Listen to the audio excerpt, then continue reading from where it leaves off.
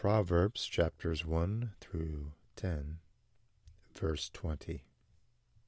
Wisdom calls aloud outside. She raises her voice in the open squares. So you may walk in the way of goodness and keep to the paths of righteousness. By his knowledge the depths were broken up, and clouds dropped down the dew. My son, give attention to my words. Incline your ear to my sayings. For why should you, my son, be enraptured by an immoral woman, and be embraced in the arms of a seductress? My son, keep your father's command, and do not forsake the law of your mother. He has taken a bag of money with him, and will come home on the appointed day. I traverse the way of righteousness in the midst of the paths of justice.